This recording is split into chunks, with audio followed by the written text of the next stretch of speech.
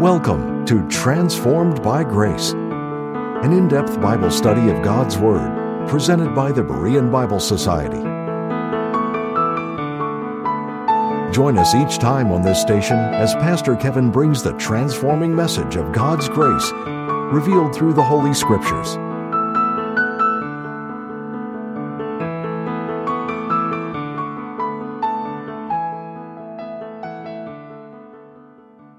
Back in 1958, a small community in northeastern Pennsylvania built a little red brick building that was to be their police department, their fire department, and their city hall.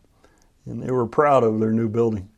It was the result of sacrificial giving and careful planning. When the building was completed, they had a ribbon-cutting ceremony, and more than 6,000 people were there, nearly all the town's residents. It was the biggest event of the year. Within less than 2 months, however, they began to notice some ominous cracks on the side of this red brick building. Sometime later, it was noticed that the windows would not shut all the way. Then it was discovered that the doors wouldn't close correctly. Eventually, the floor shifted and left ugly gaps in the floor covering and corners. The roof began to leak. Within a few more months, it had to be evacuated, to the embarrassment of the builder and the disgust of the taxpayers. A firm did an analysis shortly thereafter and found that the blasts from a nearby mining area were slowly but effectively destroying the building. Imperceptibly, down beneath the foundation, there were small shifts and changes taking place that caused the whole foundation to crack. You couldn't feel it or even see it from the surface, but quietly and down deep, there was a weakening. A city official finally had to write across the door of the building, "Condemned and not fit for public use." Ultimately, the building had to be demolished. There's a moral there, of course. Erosion goes unnoticed when you play with temptation until your character is permanently damaged and our lives even can be destroyed. Luke 4, 1-2 read, "And Jesus, being full of the Holy Ghost, returned from Jordan, and was led by the Spirit into the wilderness, being 40 days tempted of the devil. And in those days he did eat nothing, and when they were ended, he afterward hungered." More certain than death, taxes, and hunger is the reality of temptation. It's the universal affliction of being a human. And it's been said, temptations are like stray cats. Treat one nicely, and before you can blink, it'll be back with a dozen of its friends. We all face temptation. There are principles here in the Lord's temptation by Satan that can help us combat and have the strength to turn from temptation in our lives. The Lord here is engaged in spiritual conflict with the devil. It is not a conflict that comes about because Christ inadvertently finds himself somehow involved with the devil by accident. He enters into conflict with Satan led and prompted by the Holy Spirit. It's not as if Satan came after him, it's rather that Christ came after Satan. Mark 1:12 says that the Holy Spirit drove him into the wilderness. The Holy Spirit drove the Lord into this conflict because it was absolutely critical at the outset of his ministry that he be given this test of the power of Satan against him. So here at the launch point of the Lord's ministry, there is this concerted work of temptation by the devil, intending to destroy him as Messiah. But from God's viewpoint, this temptation was intended to validate Christ as the Messiah and God's Son, because Satan would not and could never succeed in any way in drawing him into sin. As he did here, Christ would do the same throughout his entire earthly ministry. He overpowered the kingdom of darkness. This conflict demonstrates Christ's power and authority over Satan and his power over sin. And defeating Satan and sin here was just a foretaste of when he would conquer and crush Satan and sin for us by the cross and his resurrection. Satan had conquered the sinless Adam. The question is here, could Satan conquer the sinless Christ? but he could not. Where the first Adam failed, the last Adam succeeded. It teaches us that in the first Adam, we all die. In the last Adam, we live. The Lord is filled with the fullness of the Spirit. And after his baptism in the Jordan River, he was led by the Spirit into the wilderness. The Judean wilderness was an isolated, hot, rocky, barren, dry, desolate area, a place of scorpions and snakes. The Lord is there for 40 days, and for all those 40 days, he's in a conflict with the devil. It's not that just at the end of the 40 days the devil tempted him. It was an intense 40-day battle, so intense that Christ does not eat anything for 40 days. During those 40 days, he was not even conscious of being hungry. It says in verse 2, when they were ended, he afterward hungered.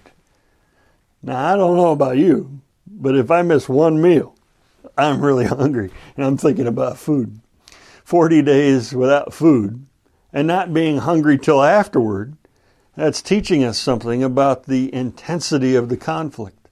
The Lord was so totally focused on the will of the Father, focused on the enemy, focused on doing what is right, that there is no thought of anything else, not even hunger. For 40 days the onslaught went on, but Satan was unsuccessful. There was nothing in Christ's nature as the God-man to which the devil could hook a temptation and make it successful. So every response to temptation was immediate. Every response to temptation was precise. And Christ never winced, never budged, never moved. Hebrews 4:15 says he was in all points tempted like as we are, yet without sin. After that 40 days of struggle is over, Christ, who is fully man, feels hungry. Satan senses in that hunger in what he thinks as a possible vulnerability. He moves in for what he thinks might be the kill. And so what happens next after the 40 days is 3 temptations that Satan devises that are the most brash, most ruthless, and the most clever. Luke 4 verses 3-4 say, And the devil said unto him, If thou be the Son of God, command this stone that it be made bread. And Jesus answered him, saying, It is written, that man shall not live by bread alone, but by every word of God. The devil said unto him, when the devil speaks to the Lord, he does so with a measure of truth. And deception works most effectively if it has partial truth in it. And so when the devil speaks, he starts from a point of truth. The devil said to him, If thou be the Son of God. If is not a supposition, but an affirmation. It has the idea of since. Since you're the Son of God, or in view of the fact that you are the Son of God. The devil has known the Son of God since his creation. He's known the Son of God before he fell. And he admits and he knows that Jesus is the Son of God. Satan tells the Lord, command this stone that it be made bread. Another truth the devil uses subtly was that Christ as God and Creator could make bread from those stones. Later, from 5 loaves and 2 fishes, the Lord created and multiplied enough bread and fish to feed 5,000 and more people. But at first glance, you look at that and say, is that a temptation? It doesn't seem like a temptation to make bread. Bread isn't sinful. It doesn't seem wrong to eat bread if you haven't eaten for 40 days. This was not gluttony at all. It wouldn't cause anyone harm. It would only satisfy normal, everyday physical needs. This wasn't done something to show off to a crowd of people, because there was nobody there but Christ and the devil. It was a personal, private temptation. But that also teaches us something, because often we're tempted by the devil when we are alone with a private temptation. The devil tempts the Lord here to break his fast and make bread from stones. And the implication in the temptation here is this. Look, if the Father really loved you, you wouldn't be hungry. The "since you are the Son of God" suggests that Christ had a right to something that the Father had withheld. In the Garden of Eden, Adam and Eve fell when they doubted the goodness of God, that perhaps God was holding something back and wasn't as kind as they thought. And so the devil questions God's goodness, that the Father hadn't provided food for him. He's asking the Lord to question whether he could trust the Father's love. You're the Son of God. Why are you hungry? Is the idea. I don't think the Father's as good to you as you might have thought, or you wouldn't be in this situation and be hungry. There must be something wrong with the Father's love for his beloved Son, since his beloved Son was hungry. And since he was the Son of God, the devil suggests to him that it was time to use his own prerogatives, for him to act independently of the Father. This has monumental eternal implications. Satan wants to destroy Christ. But what Satan wants also to do is to get the Son of God to resist the Father's will and the Spirit's power and grab satisfaction and act independently on his own and put a breach in the Trinity. This is not something small that's happening here. This is a battle directed not only at the deity and perfection of Jesus Christ, but right at the essence, right at the unity of the Trinity. The force of the temptation then was to rend the Trinity, to fracture it, to create rebellion and disobedience and create a breach in the Godhead. The Lord was being tempted to take it on himself to decide when the food would come and how the food would come, to use his power to serve himself. And he wants him to distrust the Father, to forsake dependence on the Father. When Christ answers, he says, "It is written." Every time he answers, he quotes Scripture. And that's our strength to overcome temptation too. It is written that man shall not live by bread alone, but by every word of God, the Lord says. He's quoting Deuteronomy 8:3. It was made in reference to Israel's wandering in the wilderness for 40 years. The Lord was in the wilderness 40 days.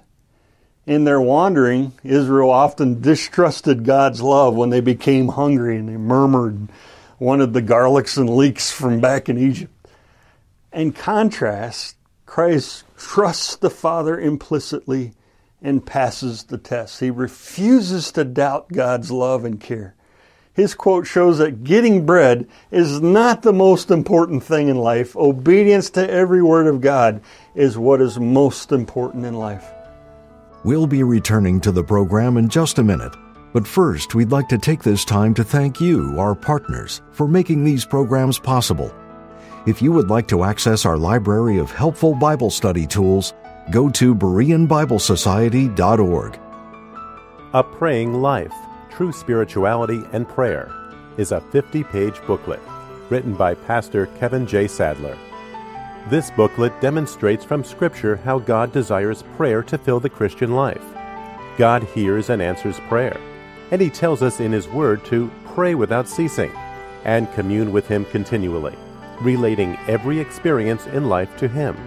There is no part of our lives that isn't prayer material.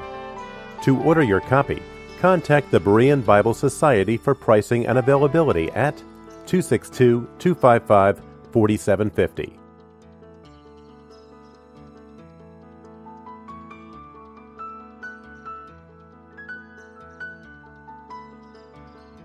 To receive our free full-color 32-page monthly magazine, The Berean Searchlight, call 262-255-4750 or subscribe online at www.BereanBibleSociety.org. Thank you again for your generous gifts. And now, back to the teaching with Pastor Kevin. In John 4:34, the Lord said, "My meat," or my food that is to do the will of Him that sent me and to finish His work. Since Christ had received no instruction from the Father to turn stones into bread, though he could turn stones into bread. He would not act on his own, and he would never obey Satan, no matter how intense his hunger. Christ wasn't concerned about personal sacrifices. His desire in his perfect union with the Father was to exalt the Word of God and the will of God. The Son affirms his absolute confidence in the Father. He knew the Father loved him, and he knew he would meet every need. As the Union Pacific Railroad was being constructed, an elaborate trestle bridge was built across a large canyon in the west. Wanting to test the bridge, the builder loaded a train with enough extra cars and equipment to double its normal payload. The train was then driven to the middle of the bridge, where it stayed and sat for an entire day. One worker asked, "Are you trying to break this bridge?" The builder replied, "No, I'm trying to prove that the bridge won't break." In the same way, the temptations Christ faced weren't designed by God to see if Christ would sin, but to prove that he wouldn't, and that he couldn't ever sin as God Almighty. Luke 4, verses 5 to 8 read, "And the devil, taking him up into a high mountain, showed unto him all the kingdoms of the world in a moment of time. And the devil said unto him, All this power will I give thee, and the glory of them. For that is delivered unto me, and to whomsoever I will I give it. If thou therefore wilt worship me, all shall be thine. And Jesus answered and said unto him, Get thee behind me, Satan, for it is written, Thou shalt worship the Lord thy God, and him only shalt thou serve." In the second temptation, the devil supernaturally showed Christ all the kingdoms of the world in a sweeping vision in a moment of time.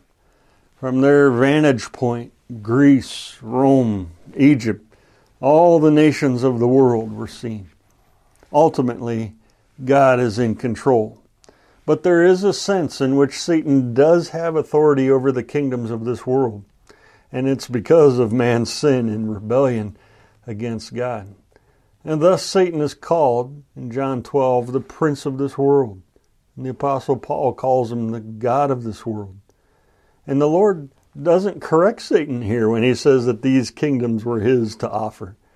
We definitely see Satan's sway over this world all the time in the state that it is in, with its wickedness, false worship, deception, terror, murders, and the destruction of people's lives.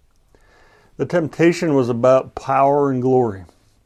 Revelation 11:15 says, God has purposed that the kingdoms of this world will one day become the kingdoms of our Lord and of his Christ. So Satan was offering to Christ what would be his eventually anyway. But Satan was again trying to separate the Son from the Father to drive a wedge within the Trinity. Satan tempted him on his own corrupt terms with immediate power, immediate glory, immediate authority from his hand, rather than waiting on the Father and his will and his plan. Satan offered all this to the Son in exchange for his unrighteous disobedience rather than righteous obedience to the Father's plan and the Father's will. And the Father's will was for Christ to die the death of the cross. It was suffering first, and then the glory of the kingdom that would follow when Christ will rule over the world. The temptation was, here you are, in this terrible, barren place, absolutely alone, no possessions, you're hungry, you have no food. Here you are, the Son of God. The Father said, This is my beloved Son, and he hasn't given you anything, but I'll give you all of this.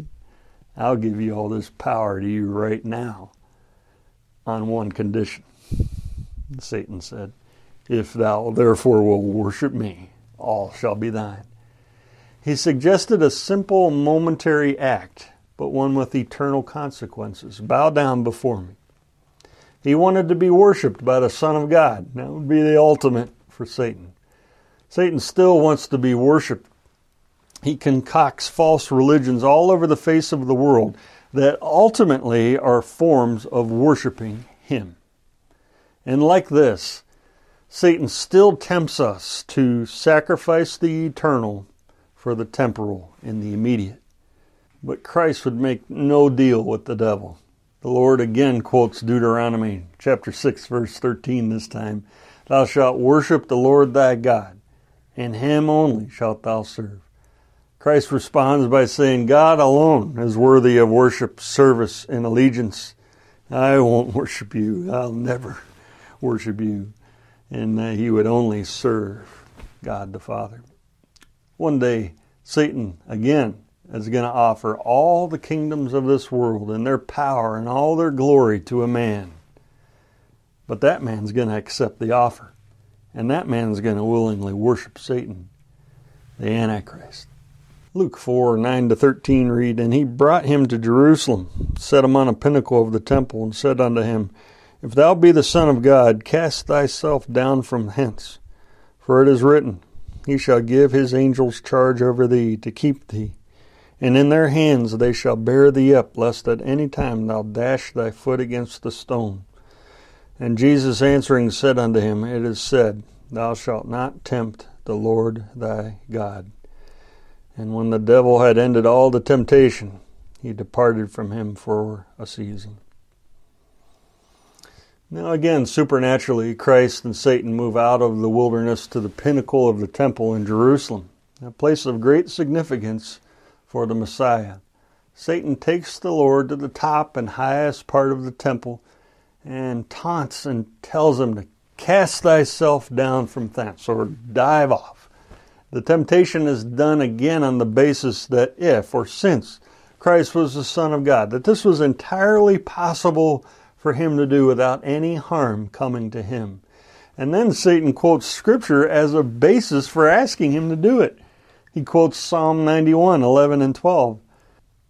But it's a scary thought to think Satan saying, For it is written, when he is tempting to sin. The devil knows the Bible well, very well. He's had thousands of years to know it. And he misuses it to tempt and to deceive. The devil quotes Psalm 91, 11, 12. He shall give his angels charge over thee to keep thee, and in their hands they shall bear thee up, lest at any time thou dash thy foot against a stone. This is a messianic psalm, and it pledges protection for the Messiah. So Satan, again, he's acknowledging that he's both the Son of God and the Messiah. So Satan uses this scripture to tempt the Lord to throw himself down and thus give God an opportunity to have his word proven as true and that God keeps his promises. Satan was saying that this was an opportunity for God to put his power on display and at the same time give Christ the opportunity to prove to all that he is the Messiah and the Son of God by him falling down from the top of the temple and at some point the angels coming along and gathering him in their arms so that he'd come to a nice, soft landing. Then by this sensational stunt in this public place in Jerusalem, everybody would know that Jesus of Nazareth is the Son of God and the Messiah of Israel, and he would gain the amazement of the world. Satan tempts Christ to present him as Messiah by this spectacular demonstration at the temple. This was an opportunity in this temptation for Christ to obtain fame and notoriety before men. By leaping into this busy courtyard of the temple, it would have been an entrance worthy of the Messiah and the Son of God, is what Satan was saying. But this was not the way of the Messiah, who came humbly to this world to save sinners, only seeking to do his Father's will, not the will of Satan, not gain fame or notoriety before men. He would demonstrate fully and finally and eternally that he is the Messiah and the Son of God by following God's will, by going to the cross and paying for sin at the cross and arising from the dead with power 3 days later, victorious over sin and death. Christ's response was, "It is said, thou shalt not tempt the Lord thy God." The Lord quotes Deuteronomy 6:16.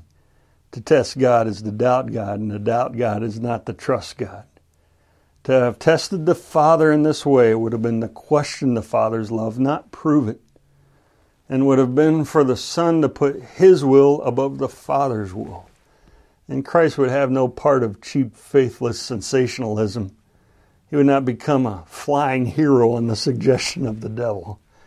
He would only do what the Father willed for Him to do in His life and earthly ministry. Christ did not need to prove to Himself or others that His Father cared and protected Him. He knew the Father's care and love perfectly from eternity past. After this, the devil left in defeat, but he only left for a season, verse 13 says, or temporarily. He came back after Christ later and often in His earthly ministry to tempt the Savior away from the Father's will, but the Savior never, ever gave in. He defeated Him every single time. Christ defeated Satan here, throughout His earthly ministry, and ultimately He defeated and He crushed the devil by the cross and by His resurrection. Satan's temptation revolved around three of mankind's strongest drives: physical appetite, desire for power and possessions and glory, and desire for public recognition. How we defeat temptation and sin is the same way Christ did, in the power of the Spirit and by the power of the Word of God. 3 temptations, 3 times Christ quoted Scripture. It shows how to overcome temptation, that we need to live by Psalm 119:11.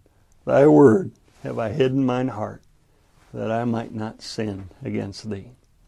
We must remain committed to God's Word, growing in our knowledge of it, memorizing it, knowing it, obeying it, studying it out, and living it out. It is the anchor for our lives. It is our strength against temptation. George Sweeting rightly said that every temptation is an opportunity for us to draw nearer to God. And that's where power is against temptation and sin. As we draw nearer to God and we live in the strength of His Word, in the strength of the Holy Spirit, our lives are going to be transformed by grace. Join us next time. We're going to look at the example of Joseph for how we can overcome temptation. Thank you for watching. Thank you again for tuning in to Transformed by Grace. We appreciate your prayer support and the financial gifts. The purpose and mission of the Berean Bible Society is to help you understand the whole counsel of the Word of God. For more information, visit our website at www.bereanbiblesociety.org or give us a call at 262-255-4750. Or if you prefer, write us at the Berean Bible Society, P.O. Box 756, Germantown, Wisconsin, 53022. Now until next time, may you be transformed by God's grace.